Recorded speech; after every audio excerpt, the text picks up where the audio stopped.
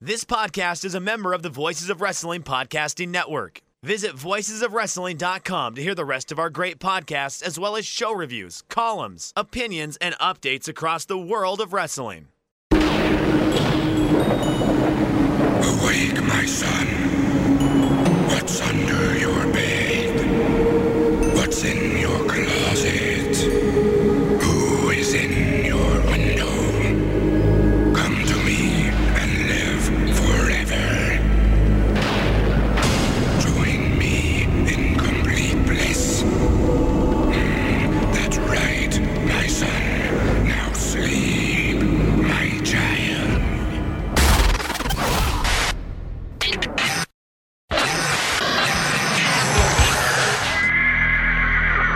Don't hate the player, hate the game. Chosen one. You simply ravishing. So high five. What time is it? NWO.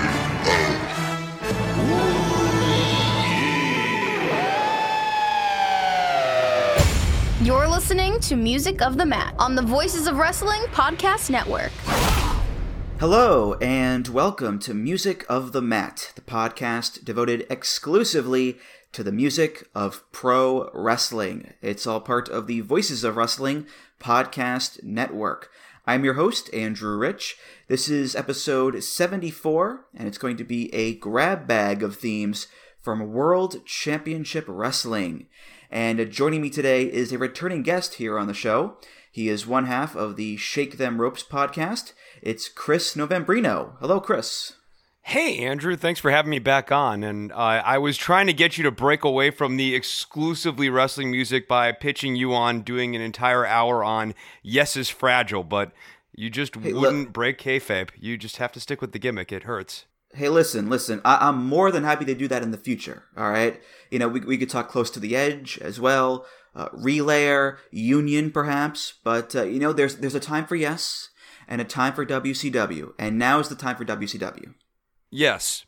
Oh, I'm agreeing with you. I was agreeing. No, I was agreeing with you. Yes. Yes, it's Daniel Bryan. So, I found the bridge here. All right. But, so the last time you were on the show here, Chris, was on the Bret Hart episode way back when. And at the end of that one, I believe you brought up wanting to do an episode about various WCW themes. And it took a little while to get there, I know that, but lo and behold, here you are, finally. You're back on and doing an episode about various WCW themes. So you got your wish, Chris. Yeah, but I'm upset because you took away one of my favorite themes from the list, which is the theme for Disorderly Conduct, or I guess Steve Austin in the Hollywood Blondes, but Disorderly Conduct, come on now. Me and Mike Tough Tom, we're not even talking about that tonight, and it hurts. Well, me and Rob McCarran covered that one on the Steve Austin episode a few years ago. So, unfortunately, no Hollywood Blondes theme, no Disorderly Conduct. No Glacier? No Glacier. No Public Enemy? Mang, no Dean Malenko. I mean, listen, there are like 8,000 themes out there from WCW, so... Malenko is a serious slight, my friend, because Malenko's theme fit him like a glove. You gotta save stuff for Volume 2, that's all I'm saying. All right, fine. You gotta think ahead here, come on now.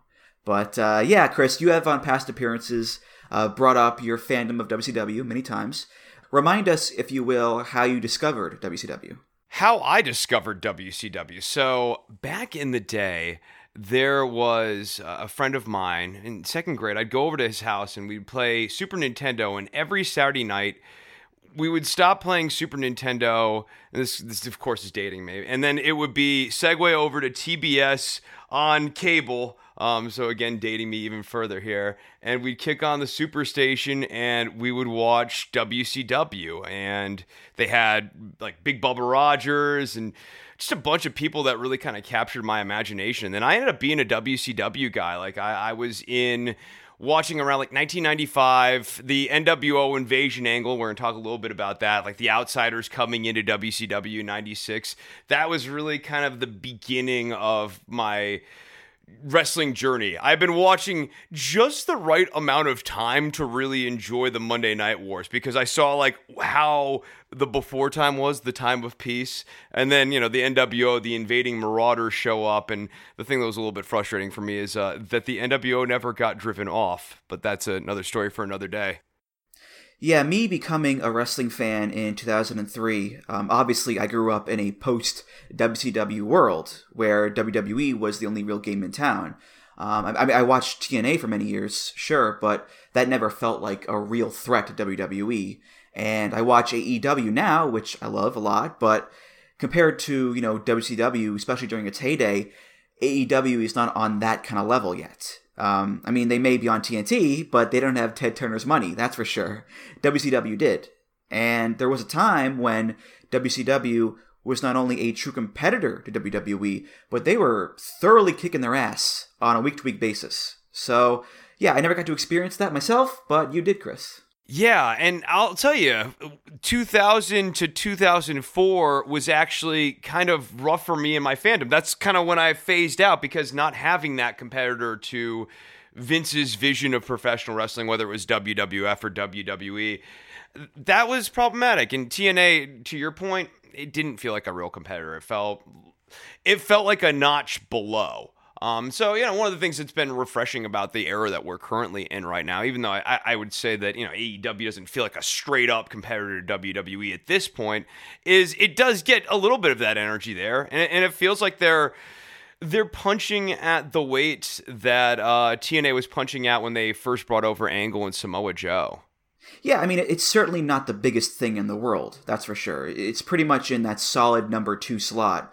But still, I'm enjoying it a lot. And I'm digging the energy and digging the vibe, and I watch Dynamite every week, and I am curious to see how it's going to grow and evolve in the coming months and years. Just like WCW grew and evolved over the years. Going from early 90s WCW to late 90s WCW, there were a lot of major changes along the way. You see it in the smattering of songs that you picked out here tonight. It's great. Like, we have everything from American Males, which very much is the kitsch flavor of a lot of WCW themes, especially like original in-house ones. You see some of the production themes, some of which are very, very good, like the Goldberg theme that we're going to talk about here. And then you see the Outsiders slide in there, so like we're getting a little bit of that NWO flavor. And then you finish it off with Seven here, which is very much when you could say WCW is jumping the shark. So I think that this grab bag does a really nice job encapsulating WCW from, let's like 1993, 1994 to about the year 2000. It does, yeah. Yeah, I tried to pick around and cast a wide net in terms of the specific years that these songs were used. Now, looking at the music of WCW overall, I'd say that I do enjoy WWE's music more so than WCW's. Not to say that there aren't any great WCW themes. There certainly are, including on this episode. But I think mainly it's the fact that because I didn't watch WCW in real time, and because I've seen, 9,000 times more WWE than WCW, I just don't have that same connection with WCW's music that I do with WWE's. But then again, that's me. No. It makes total sense. So I think one of the big differences between the brands, and this is something actually we've been talking a little bit about on Shake Them Ropes, so it'd be fun to expand on this a little bit longer here. Production and the music side of how you pair music with a wrestler, I think it's super important to getting that specific character over. And Jim Johnston, in his heyday, which was a fairly lengthy heyday, was really good at essentializing characters with a melodic hook that you could whistle. You didn't even necessarily have to be able to sing it. You could just kind of hum and whistle those riffs, those guitar riffs, those little keyboard licks. They're catchy. They usually only have maybe 5, maybe 6 notes in the actual kind of guts of the melody. The difference with WCW is they're using a lot of production music and that sort of thing. And I have really, in recent years, gotten very fond of production music collections and stuff. If you can find them, they're real treats to listen to. KPM 1000 series is totally awesome. I recommend that. And see the Cosinas, I was like, oh yeah, I remember when I got a hold of this library. It's really cool. It's hard to find production music that fits spot on with wrestlers. But I think it's honestly better to do the production music route than the third route that you see in TNA and you see in other promotions, which is the knockoff of a classic song. I think the knockoff always sounds cheap. You're better off going with production music, but really the best option's having that in-house composer, Jim Johnston or a Dale Oliver. Well, you mentioned knockoff themes. I mean, Jimmy Hart played a pretty big role in doing the in-house themes for WCW for many years. Him and his partner, Howard Helm, and they love knockoff themes. I mean, they can't get enough of them. And I do love my fair share of rip-off themes too, don't get me wrong, especially being a TNA fan for many years. But with Jimmy and Howard, I mean, the amount of truly original songs in their canon was few and far between. WCW, they didn't put out that many albums in their time, only a couple, but a few years ago, WWE did put out this big collection of theme songs on like iTunes and Spotify. It's called WWE, The Music of WCW, and the whole thing is Jimmy Hart and Howard Helm themes. You go down the list, and it's like, that's a ripoff, that's a ripoff, that's a ripoff, that's a ripoff, that's a ripoff, that's a ripoff. I mean, the amount of just blatant ripoff themes in that whole company was pretty damn high. Oh, if you're watching on WCW Saturday Night like I was, there was a lot of production themes. Bobby Eaton did not come out to a Jimmy Hart composed theme song, nor did Yuji Nagata or like La Parka, guys like that. That's what I'm thinking of when I'm talking about the production themes. But Jimmy Hart's a really weird composer, right? Like you get songs like Sexy Boy for Shawn Michaels, which have like really kind of clear and distinct hooks and have their own sort of flavor to them. And then you have other songs of his that are just blatant ripoffs. Now, correct me if I'm wrong. Didn't he help write Rock House, which is the NWO theme? No. He did the Wolfpack theme. The Wolfpack theme. Okay. Rock House was a production library song that had the different Hendrix riffs all over it. So. Okay. All right. Interesting. So where do we begin? Well, we'll start off with a big one, I guess. Yeah. One of the biggest homegrown stars that WCW ever had. Certainly the biggest one of the late 90s, which there weren't that many in that era, to be honest. This is the theme for Goldberg. His theme is from the Casinus Music Library. It's by Christian Manuel Andre Poulet and Jean-Yves Edmond Rigaud. I hope I said that right. This is called Invasion.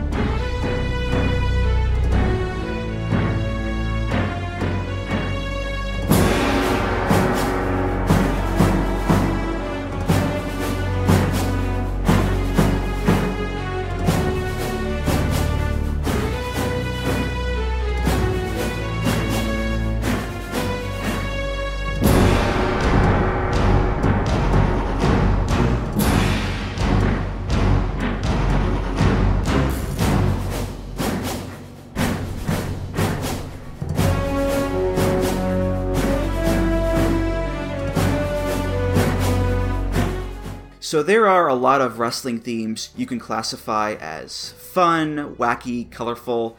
This is not one of them. This song is all business, specifically military business. There is a heavy military overtone to this song with the marching percussion and the imposing main melody. It's called Invasion, so it's all very militaristic, very serious, no nonsense. And if you're finding a theme for Goldberg, that's what you want. Here's this guy who isn't an over-the-top wacky character. He's just a badass, imposing ass kicker who comes out, steamrolls his opponents, and leaves. That's what he does. That's all he does. Arrive, kick ass, leave. It's that simple. And there's no waving to the fans, no smiling, no, oh, he just likes to have fun. No, there's no fun with Goldberg. There's only black tights and chest hair and grunts and intimidation and pain. Lots and lots of pain, Chris. I don't appreciate that you snubbed Pat Tanaka so deeply. This is Pat Tanaka's theme before it was ever Bill Goldberg's theme. Thank you very much, Andrew Rich.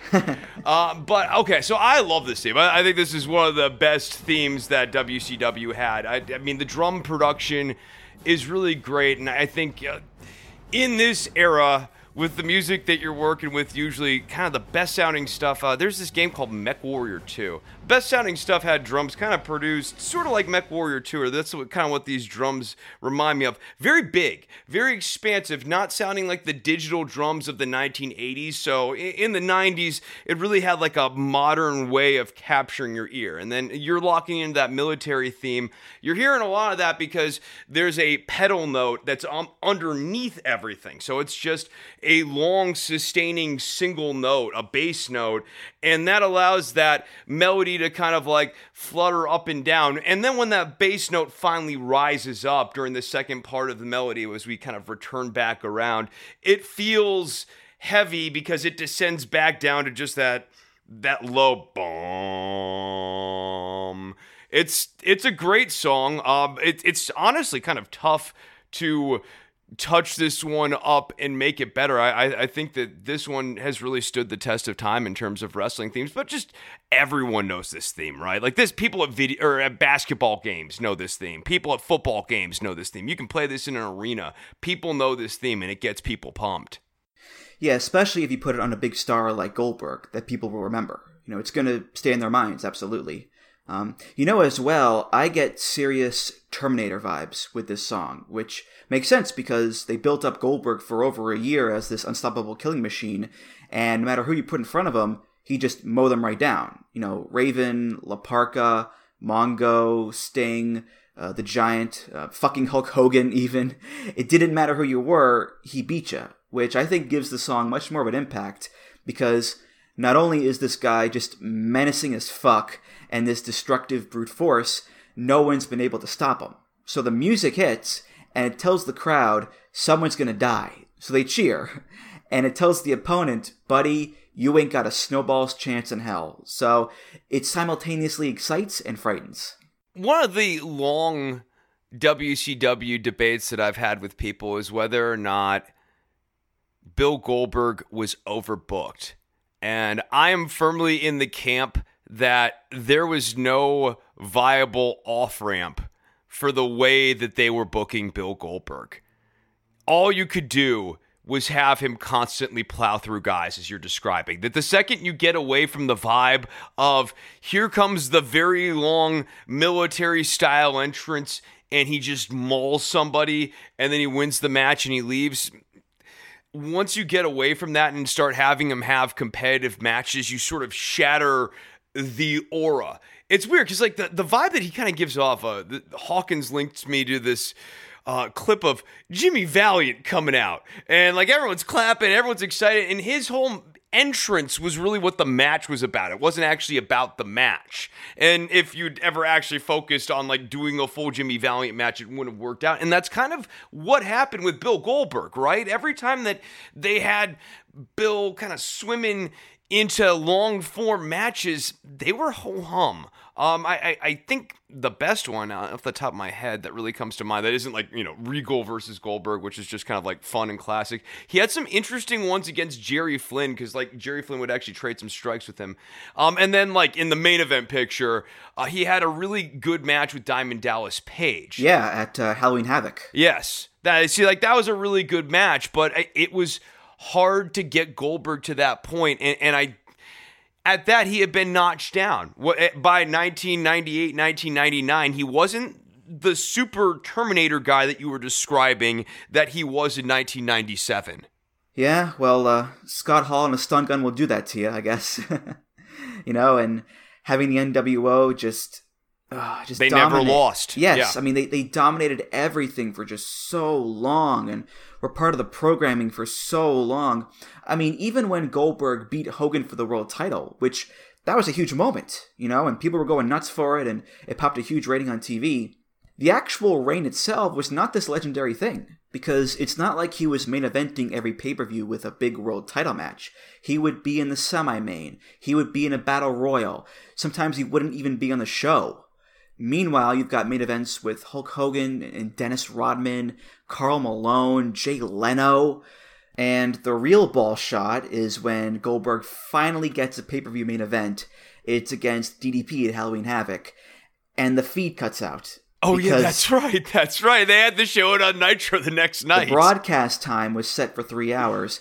The show ran to 3.5 hours. So everybody got to see the god-awful Hogan versus Warrior match in the semi-main, but the show cut off for Goldberg DDP. As a kid, I was really excited when I got to watch that DDP and Goldberg match on television. That was sweet. Yeah, and it's really interesting when you think about Goldberg versus the NWO. Theoretically, in classic wrestling booking sense, you have the individual Superman that should be very easy to rally behind as a badass babyface.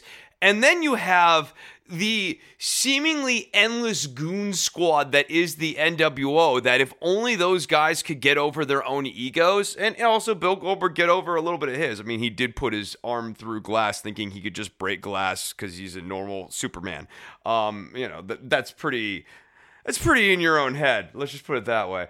If they had gotten past their own individual personal foibles, you have on one side a massive faction that's seemingly dominant. On the other side, a guy who is, frankly, more of a worker than Stone Cold Steve Austin was at that stage of his career.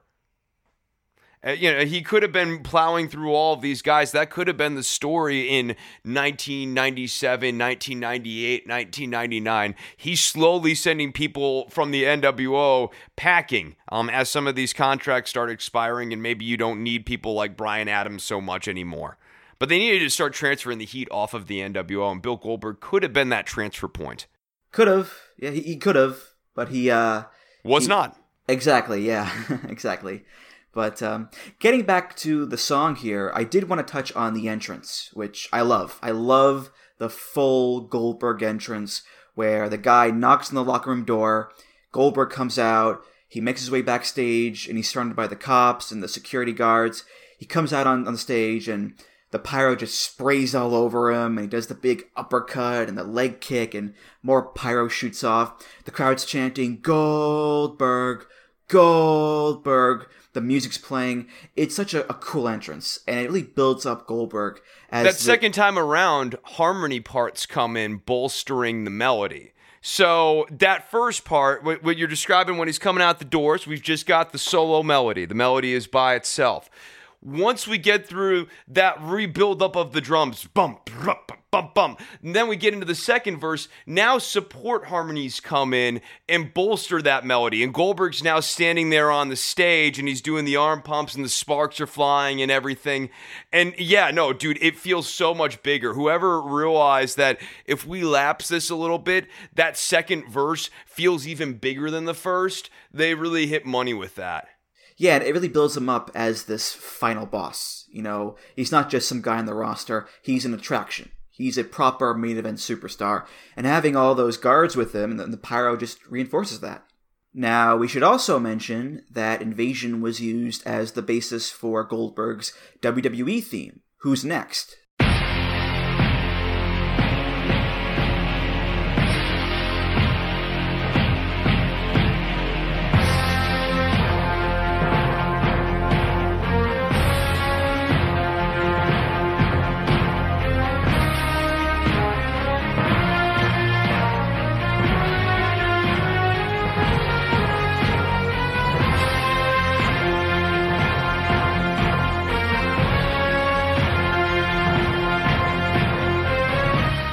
They sound very similar. The WWE version, it does tweak the melody a little bit, and it adds more power to it with those classic Jim Johnston metal guitars. And I don't know, maybe I'm in the minority when I say this, but I actually prefer the WWE theme to the WCW one. There's something about that melody, that the rising melody in the WWE theme, that comes off as a bit more heroic and epic in tone than the WCW one. But that's just me, Chris.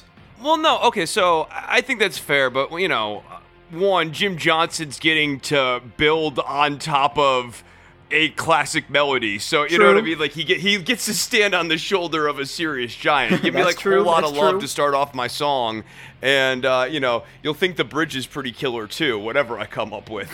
But yeah, like I do like the modulation thing that happens after the melody that Johnson ports over from the original. I think it's cool. I do think it does something interesting. That said, I mean, just the drums breakdown on the original is sufficient. And he gets to the ring by the end of the second verse, so you don't need to tweak it up too much. But I also get wanting to touch up stuff from time for time. Drum sounds tend to age decade by decade, and the thing that sort of most distinctly anchors us from different eras of music it's the guitars and the type of guitar effects, the type of distortion circuits that are used, but more importantly, the way the drums are produced. And Johnston in the 2000s was very mindful about updating and modernizing WWE's production themes, and his update of Goldberg's theme is a good one. Right. One more thing about Goldberg, and we'll move on here. His other WCW theme was Crush 'Em by Megadeth. Going down, you better not mess us around. The stakes are at stake, all in all stake. The price is high, someone's gonna pay. It's our win, until she lose. Out of my way, I'm coming through. Roll the dice, don't think twice. We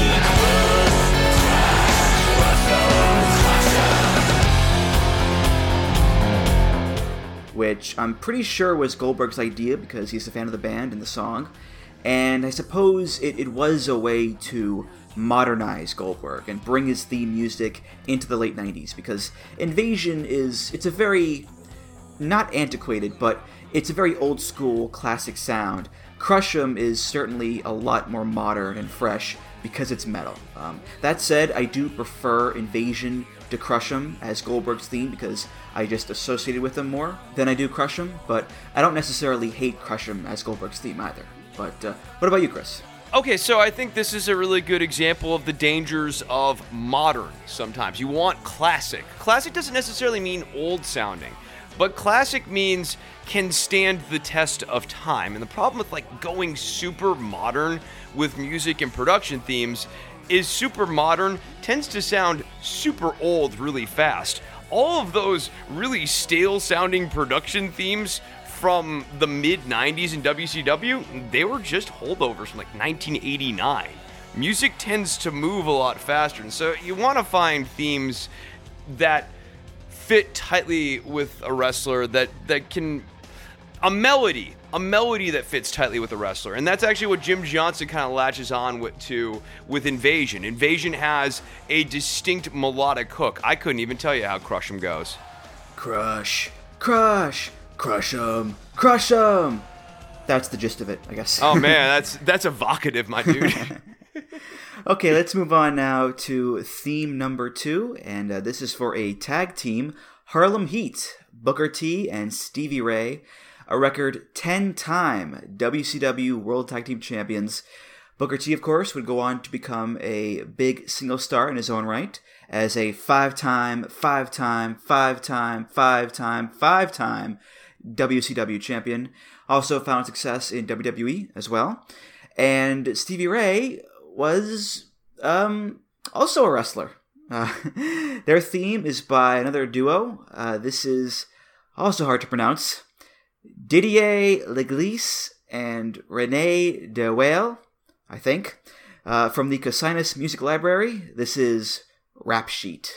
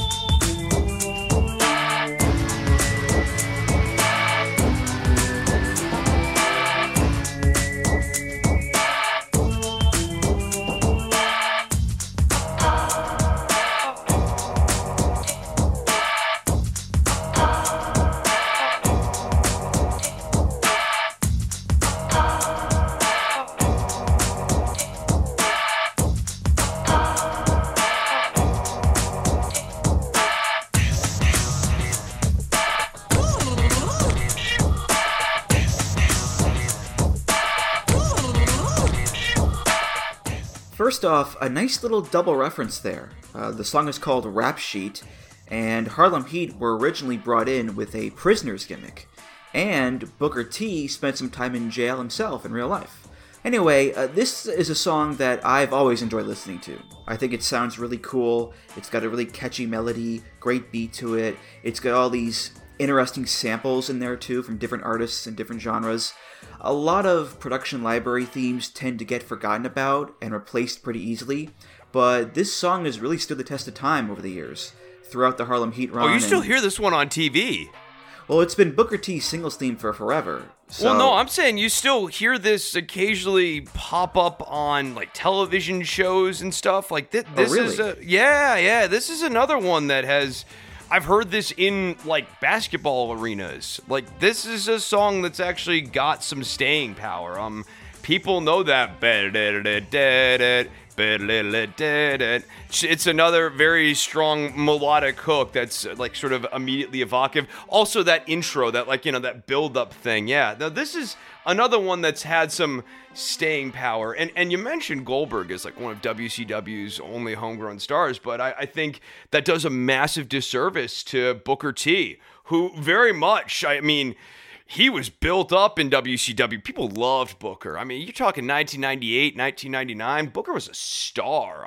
It took coming to WWF to bring him down a peg because he was so over with WCW's audience. People loved Booker. And you know, his matches, his Best of 7 classic with He Who Shall Not Be Named, was really, really awesome. I mean, the guy really showed himself to be a great and deeply entertaining wrestler. And yeah, there's something kind of cool about this thing because it does the 90s club music, hip hop track thing where each one of the drops is in a completely different key. And the thing that's sort of anchoring the whole song together is that drum beat with that like super low frequency bass note. And the drops just kind of come in and take you in completely different directions each time they come in. Well, if I could defend myself here, I didn't say that Goldberg was the only mainstream star. I said he was the biggest one of the era. So no, I was trying to take you to task here. I was trying to bury you. Hey, I'll agree that Booker T was a big-time star for WCW. No denying that at all. And I like him a lot, too. He's a very entertaining wrestler and character. And with this theme, I do appreciate that Harlem Heat, this, you know, hard-edged black tag team, didn't get the typical street thug gangsta hip-hop wrestling theme. Like, this is a hip-hop sounding theme of sorts, but it's a lot more experimental than it is hard-edged or gangsta.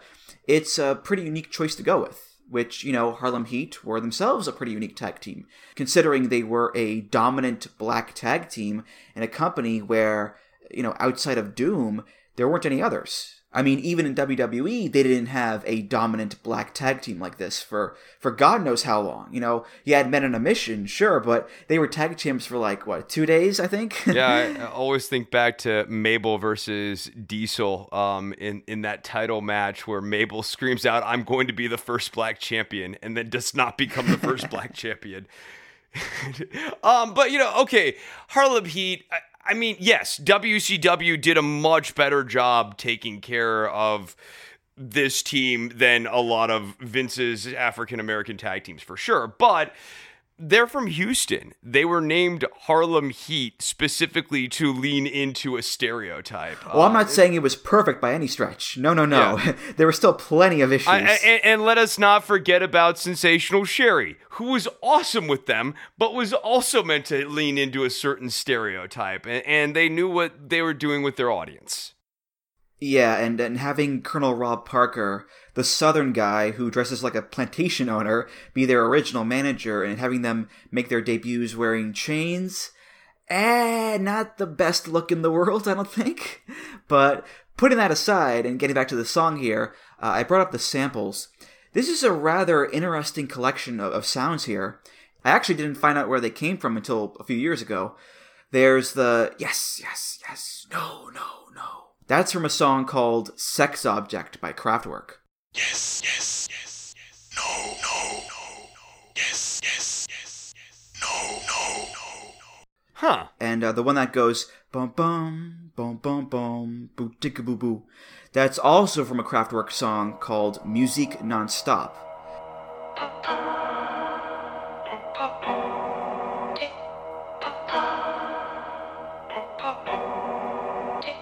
There's the weird noise that goes woo woo. Yeah. That's from the a cappella version of a song called Work This Pussy by Sweet Pussy Pauline. Girls, you know what I mean? Ain't you tired of these little dick-ass motherfuckers coming up to you trying to waste your time? Knowing that you're looking good, nice little ass back there. But you see, let me tell you something, girls. A lot of these motherfuckers see us walking by, they want to put their face in our asses and go blah. Which is an incredibly filthy song.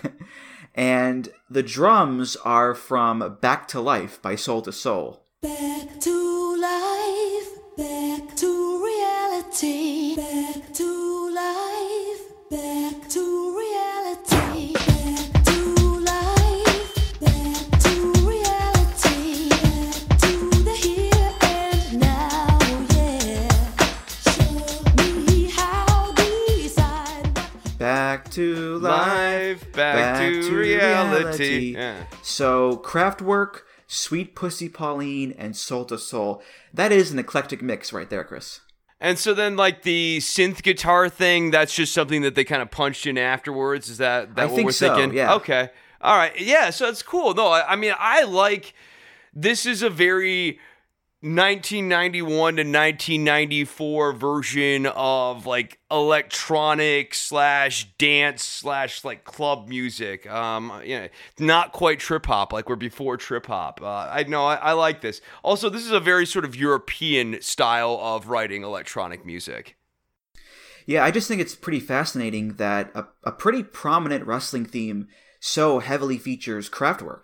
Kraftwerk is a really big influence on people in like electronic music. It's like the band Suicide. And hip-hop as well. Yeah, and hip-hop as well. I mean, they were so heavily into the sequencers and the synthesizers. If you were someone who was interested in the technological side of music making, you couldn't not check out a Kraftwerk album and see what they were doing with sequencers and effects and delay pedals and stuff like that.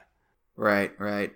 But, yeah, I mentioned that this was also Booker T's singles theme after Harlem Heat broke up, and he had it for pretty much the rest of his career, except for a few runs like G.I. Bro and King Booker. And what's cool about that is he got a few fun stingers added to the beginning to really make it his own. The first one being, Don't hate the player, hate the game. Which didn't really catch on. And when he went to WWE, it was, Can you dig it, sucker?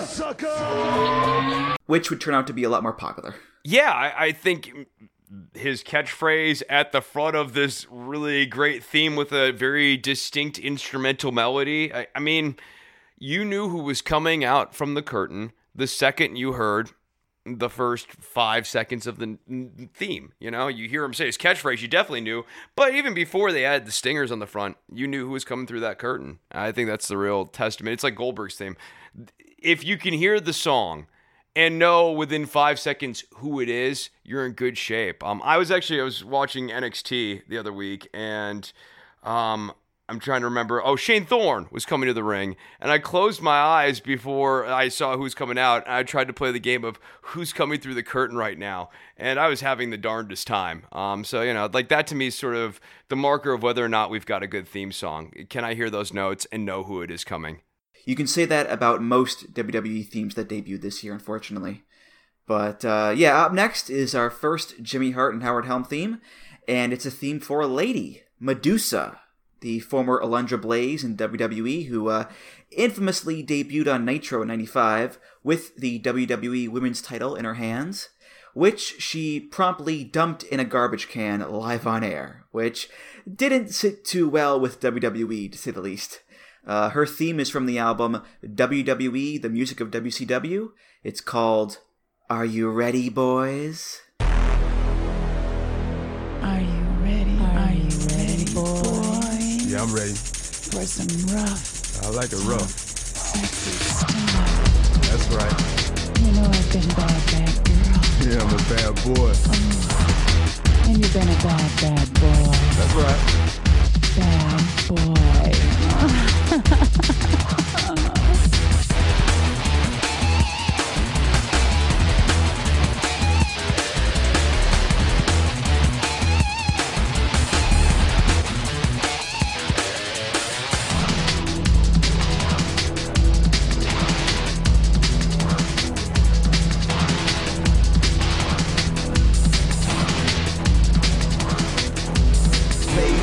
USA, wanna play what you can. Every woman jealous and she wanna buy every man. You can handle this. Medusa lay you down the wet, slam you, drop you, put you down. Now it gets really serious with this rough. I don't know about you, Chris, but nothing gets me in the mood for wrestling quite like a flirtatious woman going, "Are you ready, boys, for some rough, tough, sexy stuff? You know, I've been a bad girl, and you've been a bad boy."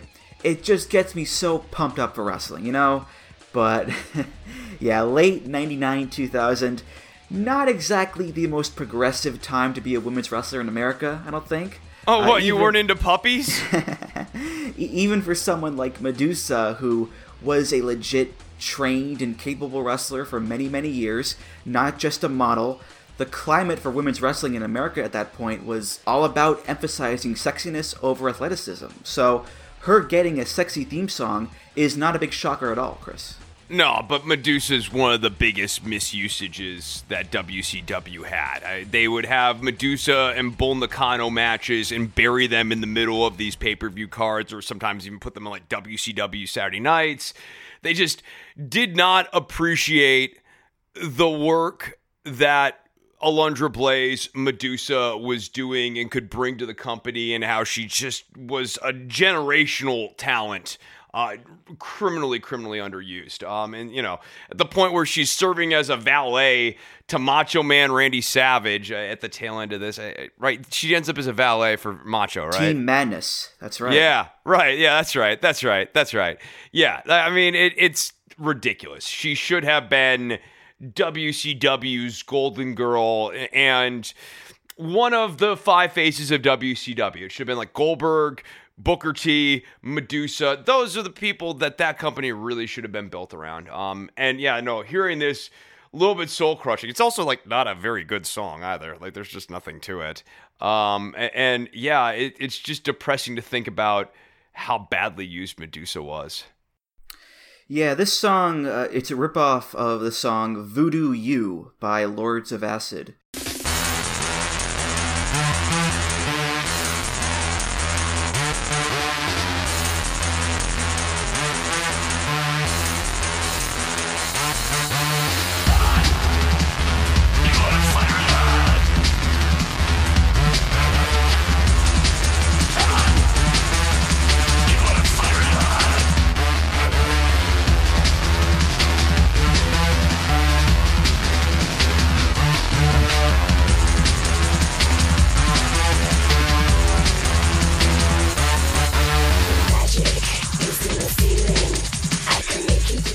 Which is this industrial electronica big beat sound. And what I think is interesting is that it's trying to be a sexy song and an edgy song at the same time. You know, it has the wild guitar, the fast tempo, the frenetic energy. There's a rap verse in the middle.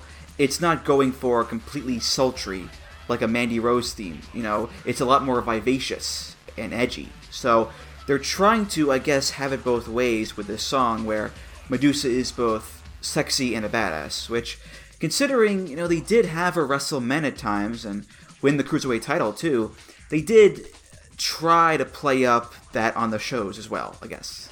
Yeah, Lords of Acid is that type of band. That was sort of their sound. You have the electronic thing going on there, and you know that kind of sexiness that electronic and hip hop sustaining beats that more modulated beat can kind of bring, and then the big wild and flaring guitars. Yeah, I mean WCW also did do intergender matches, but WCW also sort of serves as a really good example of how not all intergender matches are necessarily progressive. Yeah, that's certainly true, yeah. I did want to bring up the rap verse in the song. Made in the USA, wanna play but you can't. Every woman jealous, and she wanna buy every man. If you can't handle this, Medusa lay you down to rest. Slam you, drop you, put you down. Now we get really serious with this rough, tough, sexy stuff. Take it from the bad girl. Come inside my bad world. So again, the sexiness is there. My dude, when is this EP coming out? When are you dropping the EP, Andrew? Whoa. You've been just sitting on this? I do my best. But yeah, every woman's jealous of her, etc., etc. But it also talks about how she's a bad girl. She'll slam you. She'll drop you. So again, the presentation of Medusa in the song here is as the sexy badass. But like you said, Chris, it didn't play out as ideally in the real world. No, it's just disappointing because she was such a great wrestler. Go back and watch her matches with Bull Nakano, as I mentioned before. And she did, other enhancement matches, but those are the best things that WCW had for her to do. She would do these great matches and they would mean nothing. And that's just unfortunate. Just like the next person on the list here. Yes. Well, let's move on now to theme number 4. But in a perfect world, Chris, this would be theme number 22. 22! 22! Oh, man! Oh, man! Oh, Goldberg! Where are you? Why me? Why me? Why me? I will never get sick of watching that clip ever. It's the best. This is the master and ruler of the world, Sid Vicious, who is twice the man that you are and has half the brain that you do. His theme is by Jimmy Hart and Howard Helm. This is the Sid Vicious theme.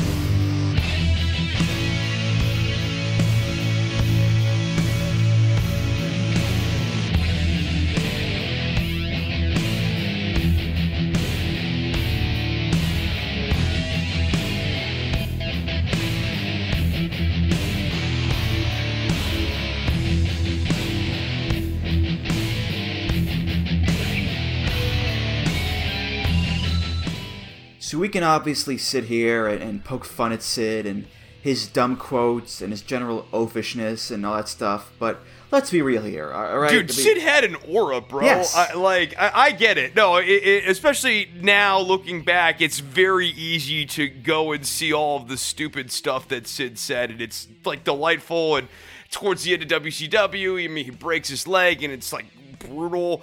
But if we are winding the clock back to anywhere between 1990 and 1995, when Sid came out and was like just looking at the audience all crazy eyes and going, "Who's the man? Who's the man?" And like making people do fist bumps. He's like punching people's fists with his fist, like smashing. Do you see like people like holding their hands after he does the fist bump?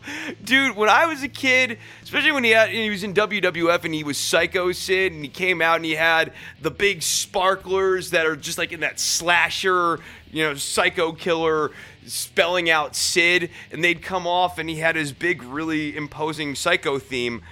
I mean, dude, that guy was a star. The veneer didn't fall off until he got into the ring. But, then go back to a lot of these classic characters. It was about the entrance. Hulk Hogan was not about the matches, y'all.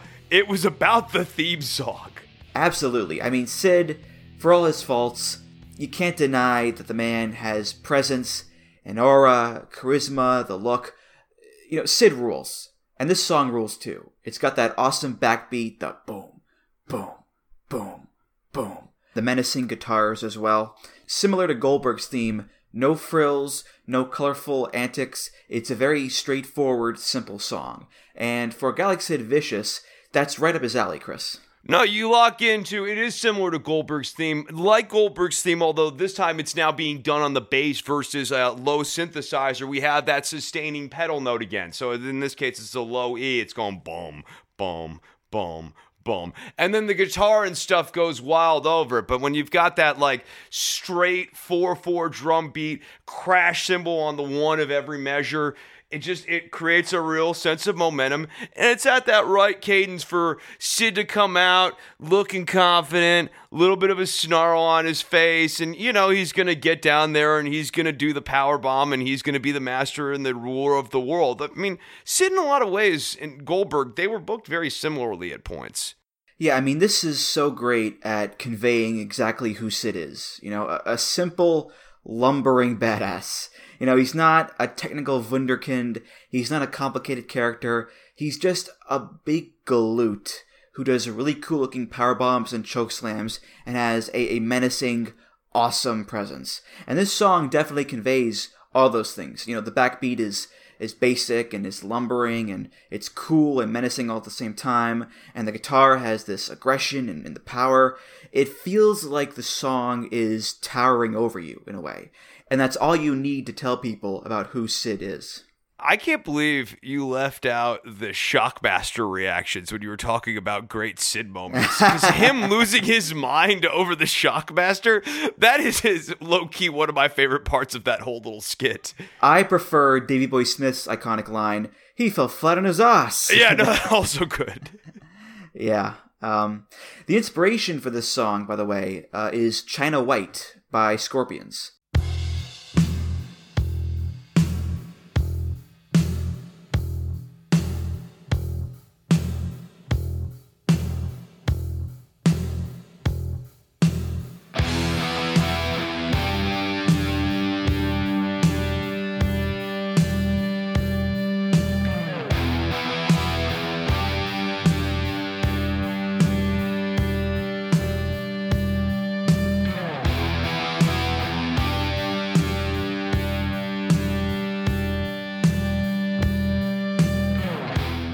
It even has the same structure, where it starts off with the backbeat, the boom, boom, boom. Then the big guitar riff comes in, and Sid's first theme in WCW was China White, when he was part of the Skyscrapers tag team with Danny Spivey, which, again, a song like this, which sounds like it's towering over you, certainly fits with a team called the Skyscrapers.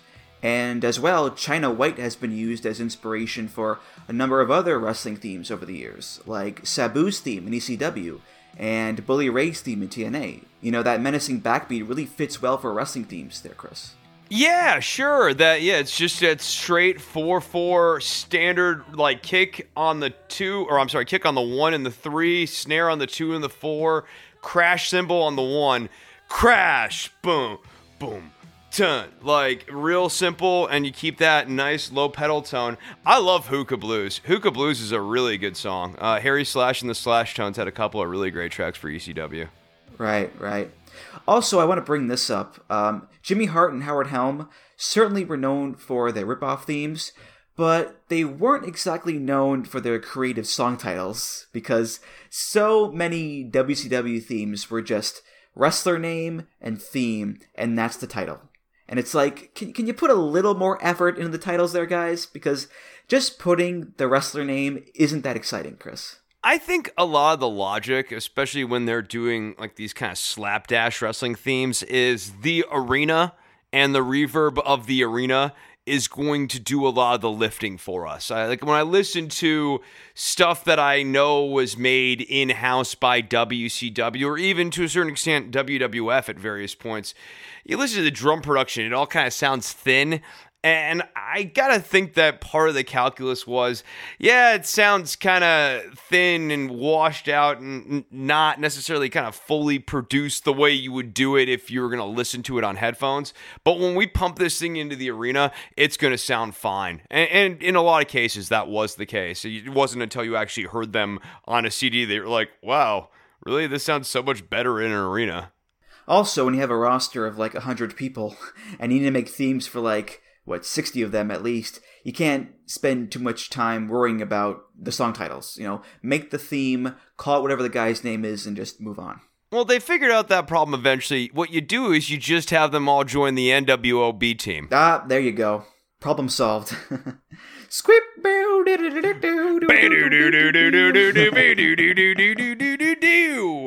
It's time now to talk about a man who has many, many names. Ed Leslie, Brutus Beefcake, Brother Broody, the Zodiac, the Disciple, the Man with No Name, the Butcher, the Clip Master, Eddie Hogan, Dizzy Hogan. The list goes on and on and on. But for this episode, we'll call him the Booty Man, who, true to his name, loved his booty. His theme is another Jimmy Hart, Howard Helms song. This is Big Brother Booty.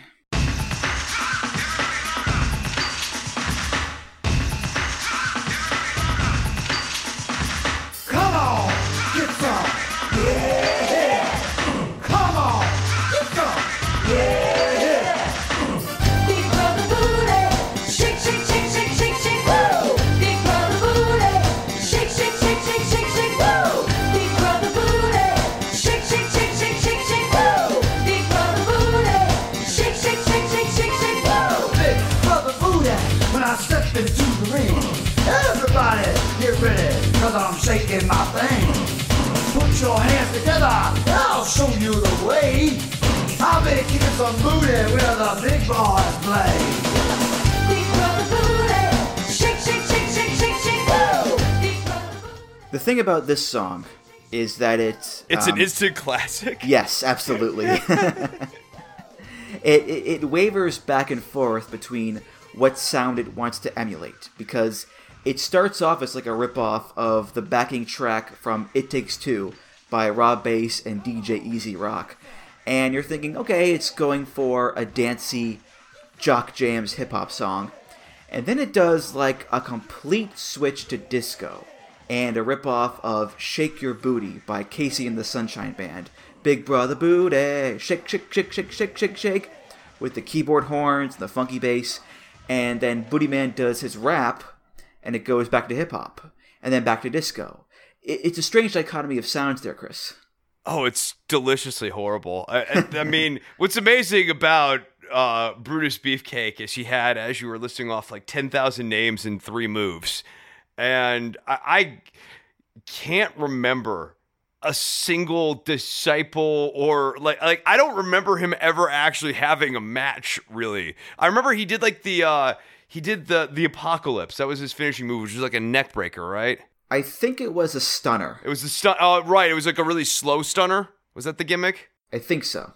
Yeah. I mean, and the other thing I remember about the Booty Man specifically, when I was a kid, this is kind of, writing for adults versus writing for kids.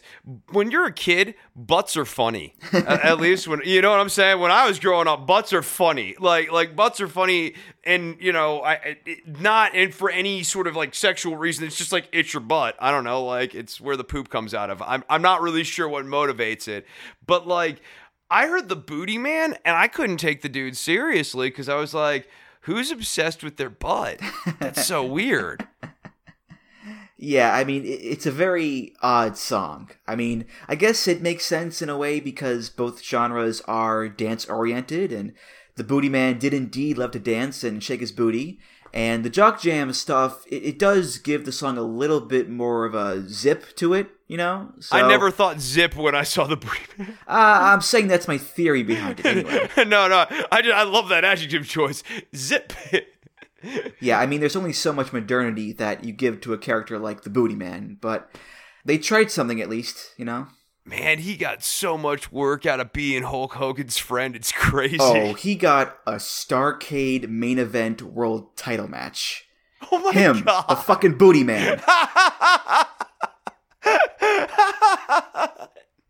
He's so lousy.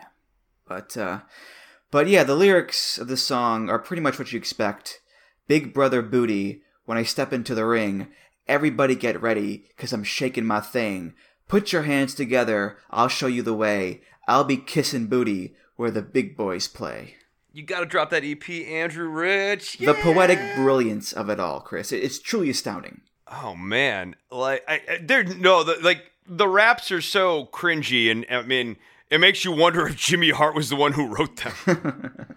And he hands it to the performer, and he's like, "This is what you're reading." And they're like, "Oh man, Come really? on, baby, this is great stuff. Come on, this is great.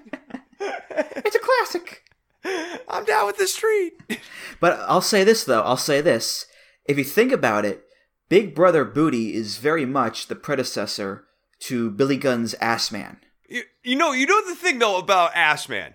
Ass Man is unrepentantly stupid. It is at once like it's catchy, it's memorable because like you've never heard anyone sing quite like that before or since Ass Man. Like, where did this singer come from? Like, why is he singing like this? Why is he talking about picking them and sticking them? Because he likes asses, man. No, like the lyrics are super memorable. The riff, like that little intro or whatever to Ass Man, it's again catchy. Bam, bam. Like you just remember all of that stuff. Whereas like the Booty Man riff, it kind of just comes and goes. Look, all I'm saying is that Big Brother Booty walked so Ass Man could run. That's all I'm saying, Chris. Yeah, but where are those legs mounted, Andrew? To what body part? It's all the same ass. I am saying that they are two legs mounting the same ass. What the hell are you talking about?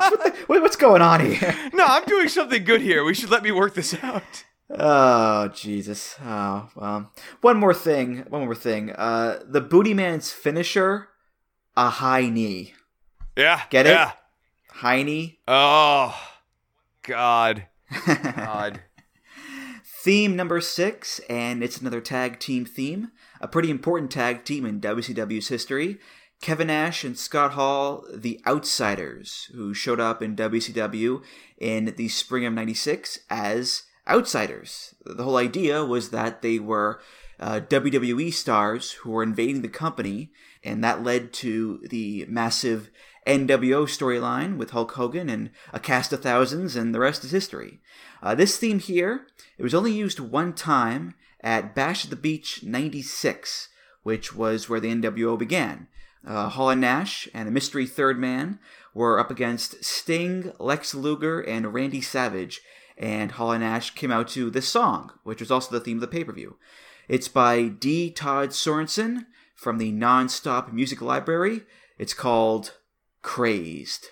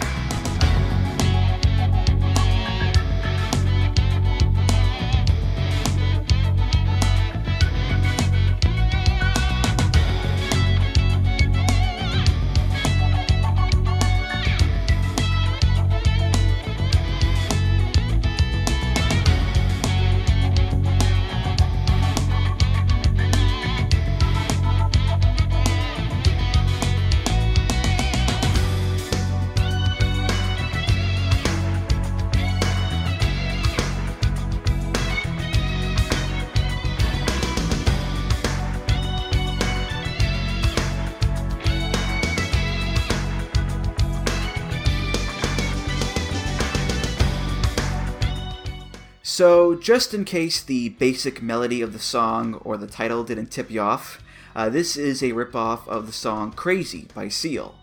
And instead of it having any vocals, it's an instrumental, with the lead guitar kind of guiding the way. And Chris, you asked me on a Q&A episode a little while ago about what the best production library ripoff theme is. My answer was this one. I think it sounds really cool. I especially love the tone of the keyboards.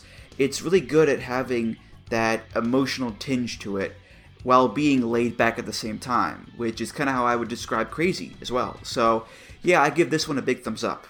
Yeah, so I really love the synth, like that escalating, tension-laden, like synth keyboard pad line that opens up this song.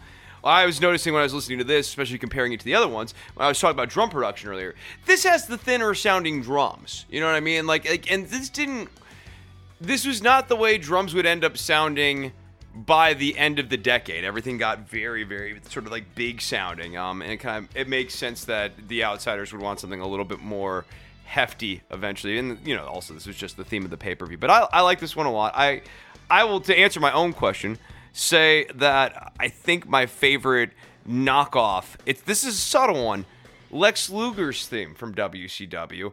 It's a knockoff of Megadeth's Trust. And it doesn't sound like that initially, but here's the trick. It's the exact same chords as Trust, only those chords are cycled through at double time. Interesting. Yeah, it's the exact same chord progression as Megadeth's Trust, though. And I've always dug it. I like when it slows down. I like all the lead guitar parts and stuff. I think that's a really cool knockoff. Yeah, and as far as the Outsiders using it, I know the idea of two guys like Hall and Nash using a theme based on a Seal song isn't an obvious one, but I think it's actually pretty appropriate for them. Hall and Nash, their whole energy is laid-back, cool dudes, both in real life and in wrestling, especially in WCW. When they were in the NWO, they were the cock of the walk, nothing phases them, we rule everything, 20-minute promos, the big contracts. They were the coolest guys in wrestling for a time. And the NWO theme definitely reflected that with the swaggery Hendrix riffs. But I think this song as well has a good amount of swagger to it, and the laid-back vibes too. This isn't a big energy, hectic song. This is, we're cool dudes, we're going to stroll in, we're going to beat up these WCW guys and take this company over. Yeah, no, I like, a little bit of that insurgent vibe of we're just using the music that's there. It would have been funny for them to, one time just use the Nitro music and just completely, piss all over the Nitro music as they're coming down. Have a real laugh at it. I think the one thing that works really good with Rockhouse, though, and one thing that kind of nails the NWO energy, you mentioned it, the really long promos, you need a theme and a piece of music that doesn't do the build thing. Kind of the best example of the build would be like the Midnight Express theme from the NWA and WCW. That one that builds just like Georgia Moroder's Chase. You need something that just kind of stays at the same level and kind of just chills out there the whole time. And Rockhouse is really good like that, where it just, they could run that thing, and they did run that thing over and over and over again, and it did get old after a while, but it's really impressive how long you could play that before it got old. And the one thing you can't do with this type of song is you loop it, because that build kind of creates like a cliff when you restart. The chorus section, you mean? Yeah, because the real, I sort of feel like the meat in this song is that it's got that kind of build intro, the synthesizers and the keyboards kind of slide in. Yeah, like I said, I love the keyboards on this, for sure. And looking at this song from an historic perspective, the Wolfpack would come out to their theme, which was a hip-hop theme. Scott Hall used to come out to Ready or Not by the Fugees. Kevin Nash and TNA had a ripoff of Still Dre. So there is the history of Hall and Nash, these two super white guys, coming out to these hip-hop themes and R&B themes, or ripoffs of those genres. And really, Crazed is the one that got the ball rolling there. So this is actually a pretty important song in the theme histories of both guys. It's true. And eventually, cultural appropriation would be mastered by Scott Steiner towards the end of the 1990s. All right, well, Chris, this has been all fun and games so far here, but we've reached theme number 7. And since this is a WCW episode, that means it's time to talk about 7. Now, for those of you who don't know about this, Dustin Rhodes was in WCW in the early 90s as Dustin Rhodes himself. He left to join WWF in the mid-90s as Goldust. And then in 99, he rejoined WCW, but not as Dustin Rhodes. Instead, they started airing these vignettes for his new character called Seven. Now, the Seven character did not last very long, for reasons we'll get to shortly, but we did get a Seven theme. This is by Jimmy Hart and Howard Helm. It's the Seven theme.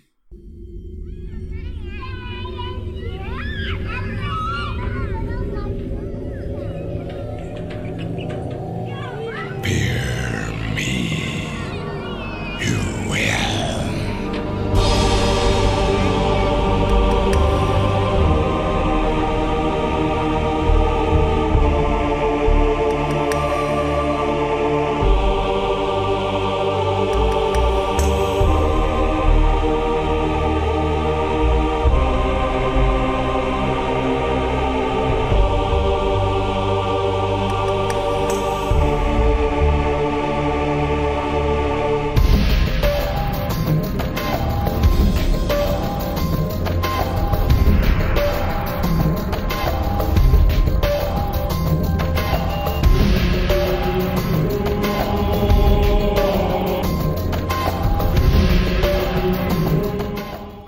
So if I could sum up this song in one word, it'd be pretty easy.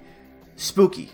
You know, I did the Halloween episode a few months back with Sean Flynn, and this song could have fit right in there, because it's a very spooky song for a very spooky gimmick.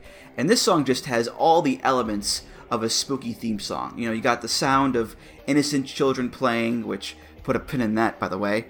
Ethereal whooshing, Dustin Rhodes in a scary voice. Fear me, you will. Now sleep, my children.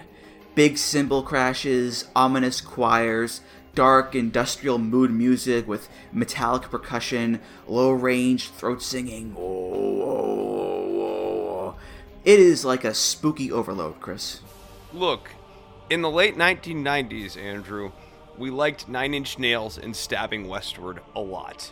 And this movie 7 came out, and it was very cool. And you know how I was talking earlier about the dangers of being too modern?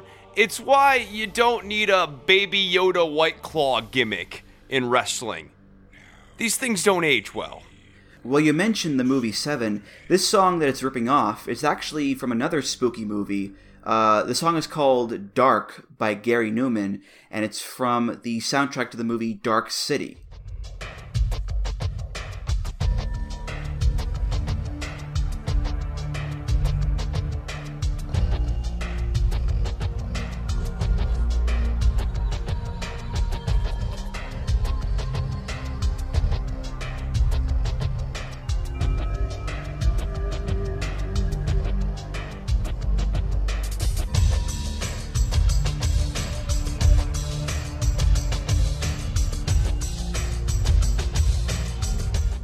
That's actually where Dustin got the inspiration for the 7 gimmick, because in the movie, there are these characters called the Strangers, and they're bald guys with pale skin and big black trench coats.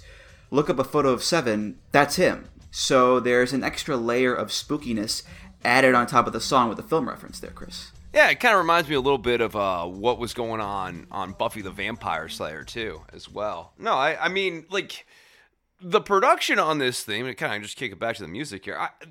Spooky music and anything kind of industrial, it's always super well produced. It's always on the cutting edge. We were talking about Kraftwerk earlier.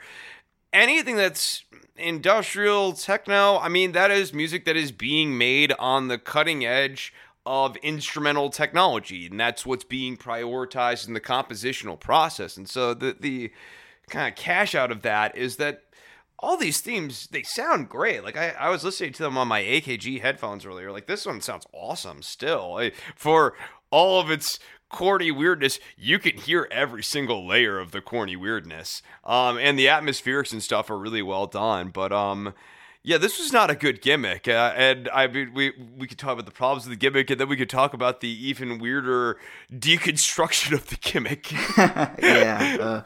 Oh, boy. So, they aired these vignettes hyping up the debut of 7, and in the vignettes, they show 7 hovering outside a little kid's bedroom while he's sleeping, and he's doing the voiceover in the Dr. Claw voice, you know, "I'll get you next time, Gadget," and he's saying things like, "Awake, my son, come to me and live forever," and the kid goes to the window, and he puts his hand on the glass, and 7 puts his hand on the glass, and there's a burst of light, and the kid's eyes go black. That's it. Very spooky stuff.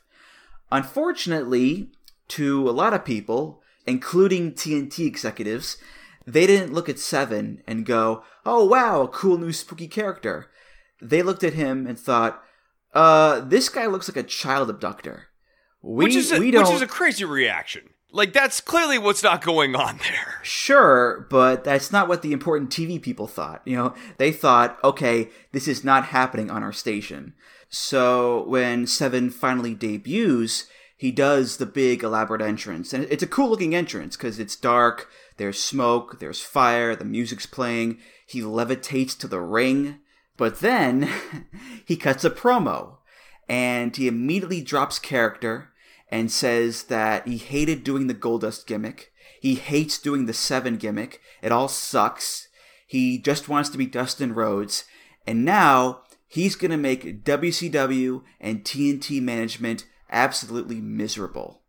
It's just a big old pile of worked shoot goodness, Chris. It's Vince Russo bullshit. No, it's horrible. Like it is quintessential Russo style booking where it's like your character's gonna be like, you're the only real man in this company. And everyone's character is like, oh, I'm shooting, brother. And yeah, I mean, look, I think a better way of doing this gimmick, obviously, you have him take over an adult. You know what I mean? Like some like weird, sad, broken man, he appears in the window and like breaks that guy, you know, like, and that guy ends up with the coal eyes. But at the same time, let's go back to these censors. These censors are so concerned about child abduction, but are green lighting every like sexually foul angle involving Medusa and, you know, puppies on television and all of that stuff. No problem about that. But we don't want to upset the kids. Like, you know, it's the 90s were an interesting time. Listen, it's perfectly okay to make fun of a man's Bell's palsy, but we have to draw the line somewhere. All right, come on. I mean, it wasn't a good gimmick. I don't know how you make. This is the thing with WCW, because they were trying to do this with Glacier too, and to a lesser extent Mortis. WCW was pretty good at producing these really cool-looking entrances. And they kind of fell into a trap, especially with Glacier, where people got really into Glacier's entrance, and it sort of didn't matter for a while that the guy couldn't wrestle. Like, they were able to get that going for a minute just on kind of like, here comes this really cool Sub-Zero type of character.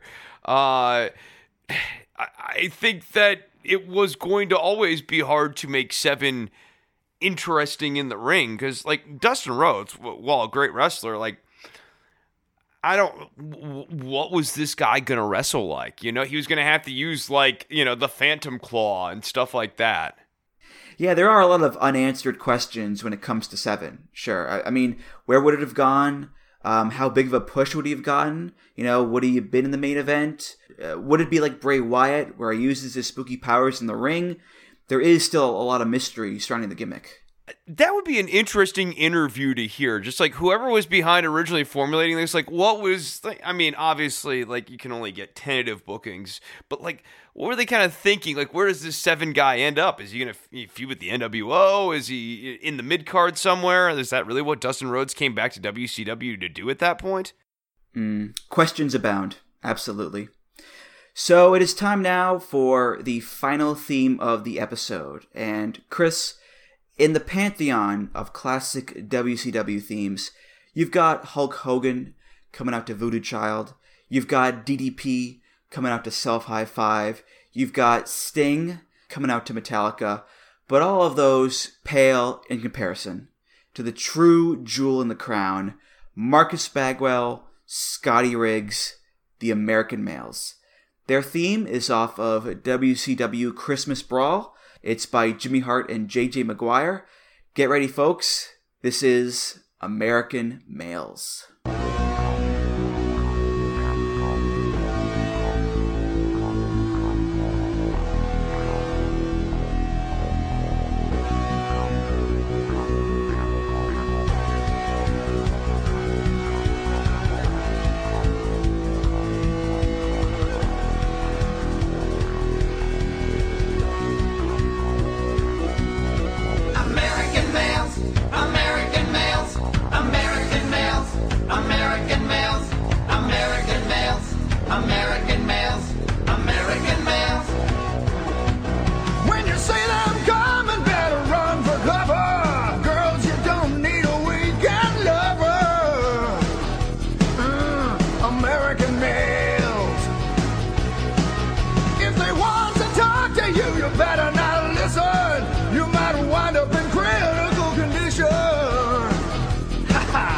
American Males. American Males. American Males. American Males. American Males. So this song has become a meme of sorts over the years. People have made fun of it. It's one of the lamest, worst songs of all time. And yeah, between the weird American Males, and the fairly tame rock and roll instrumentation, and the generic lyrics in the song, yeah, it's pretty goddamn lame. But I will contend that for the American Males, that's perfect, because they're supposed to be the sexy studs. Oh, look how hot we are. Ladies, come get some of this. But they're also just kind of, just goobers. Like, Bagwell's got the frosted tips. Riggs has the Ankh necklace. They're dressed like Chippendales dancers with suspenders. They're not really that cool by any stretch, So the fact that they've got this theme song that wants to be cool, but is betrayed by how lame it actually sounds, that actually fits the American males quite well, Chris. Oh, this is a very meta analysis here, Andrew Rich. I gotta take you back to the 90s, bro. These guys were cool. People liked the American males. I distinctly remember this. I never really got it, but like when Bagwell broke up the males and joined the NWO and became Buff Bagwell and began that Buff Bagwell push, like, it wasn't like when the Rockers broke up or whatever, and Scotty Riggs was most certainly not Marty, or was not as over as Marty Jannetty was at that point. Obviously, things didn't work out, but like, Riggs was not the talent that Jannetty was either, but people liked the American males in WCW's audience. The theme song is the exact same chords as Taking Care of Business, Andrew Rich, modulated down a half step, and that is because it spells out B-A-B, and we go back to B, and you know what that spells? Babes. The American males, they like babes. Babes is in the chords. That's how into babes the American males are. This is a classic song. Don't miss me with the drums are washed out and there's way too much synth in the guitar tone that goes on in the solo section is bizarre, and like the note choice and stuff is really weird, and that the synth is like given so much modulation that's got this it's weird. No, yeah, don't miss me with all of that. None of those criticisms are valid at all. This is one of the greatest pieces of music that has ever been written by any American or male.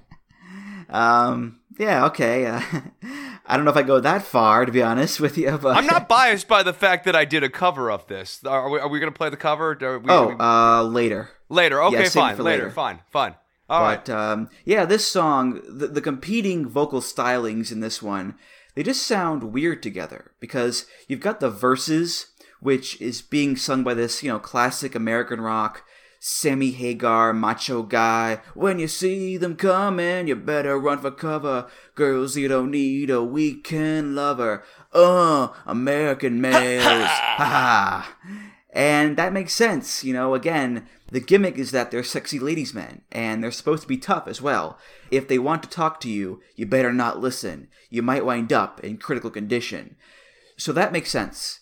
But then it's overpowered by those just Devo-esque vocals. American males, American males, American males, American males. No, that's like the perfect way to frame the vocals. It's so Mark Mothersbaugh. Like, it's, in a weird way, the American males theme is kind of like it's a Devo song, only done without any of the irony of a Devo song. Like if you were going to do something off of Are We Not Men, We Are Devo, like Praying Hands, but just completely straight. Like when they'd play as Dove, their like weird fake opening act.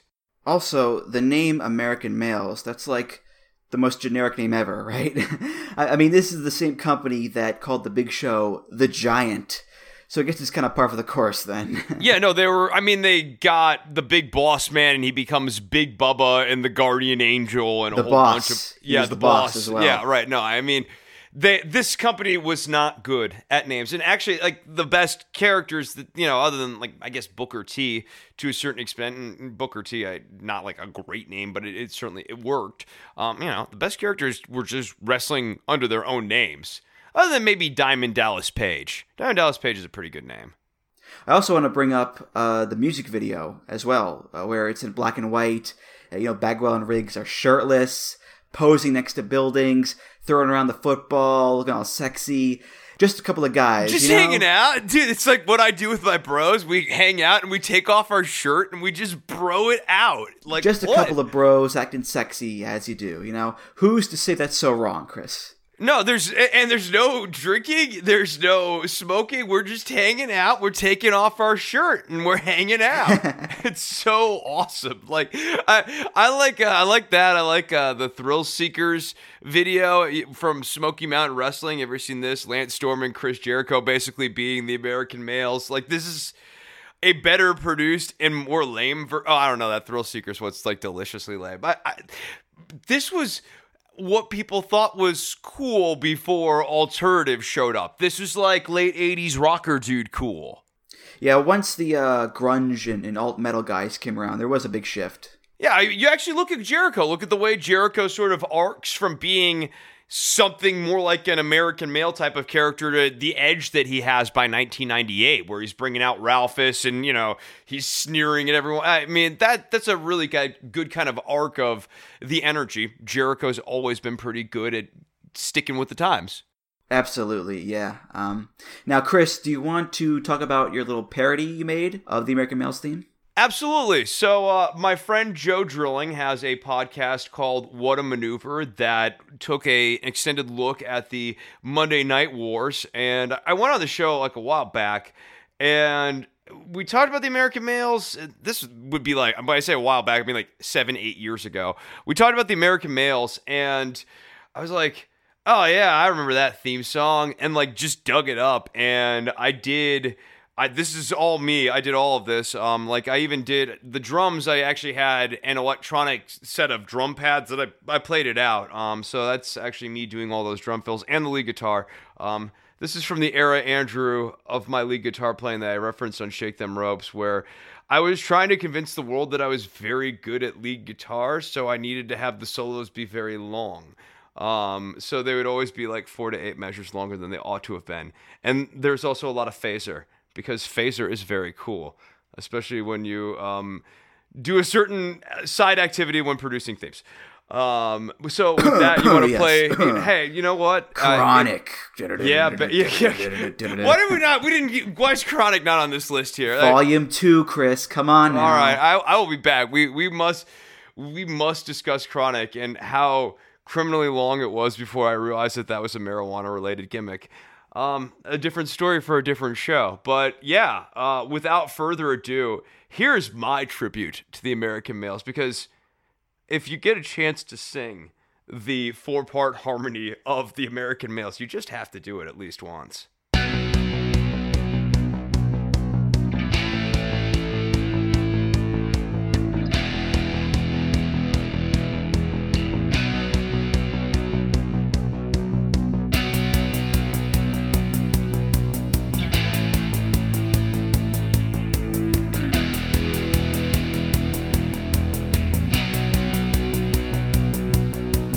What a maneuver, what a maneuver, what a maneuver.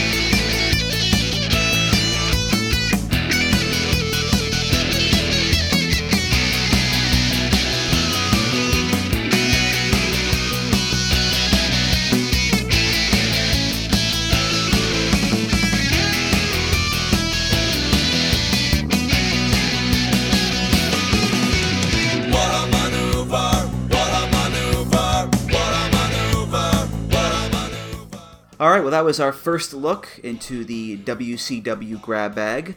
As I mentioned earlier, the great thing about WCW is that they have about 6,000 more themes to choose from. So there will be a Volume 2, because what kind of podcaster would I be, Chris, if I didn't talk about the Sean Stasiak theme?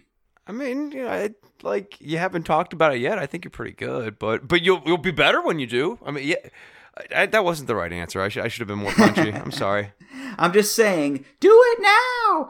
Do it now! I didn't forget about it, all right? It's coming, Volume 2, in the future. Don't worry. But that's going to do it for this episode of Music of the Mat. Thank you so much for listening. And Chris, thank you again for being back on the show here. This was a lot of fun. Don'tWorry.tv, folks. Any other plugs you want to give? Oh, you can catch me on Shake Them Ropes as well. And you can find me at Chris Novembrino. And Music of the Mat is also part of the Voices of Wrestling podcast network, just like Shake Them Ropes. You can find all of the great podcasts on there at voicesofwrestling.com. Follow the show on Twitter at Music of the Mat. Follow me on Twitter at Andrew T. Rich. Go to the VOW Discord to discuss Music of the Mat, Shake Them Ropes, and other topics. voicesofwrestling.com/Discord. If you want to donate to the show, you can do that. Just go to voicesofwrestling.com/donate and click on the big donate button underneath the name Music of the Mat. If you do donate, hey, thanks a million. You're awesome.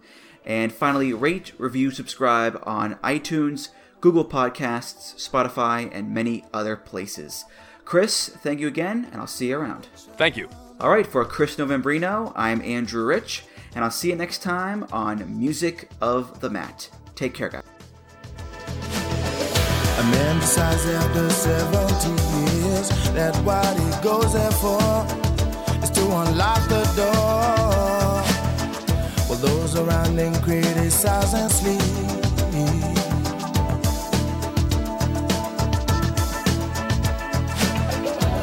A fractal on a breaking wall, I see you, my friend, and touch your face again. Miracles will happen as we dream.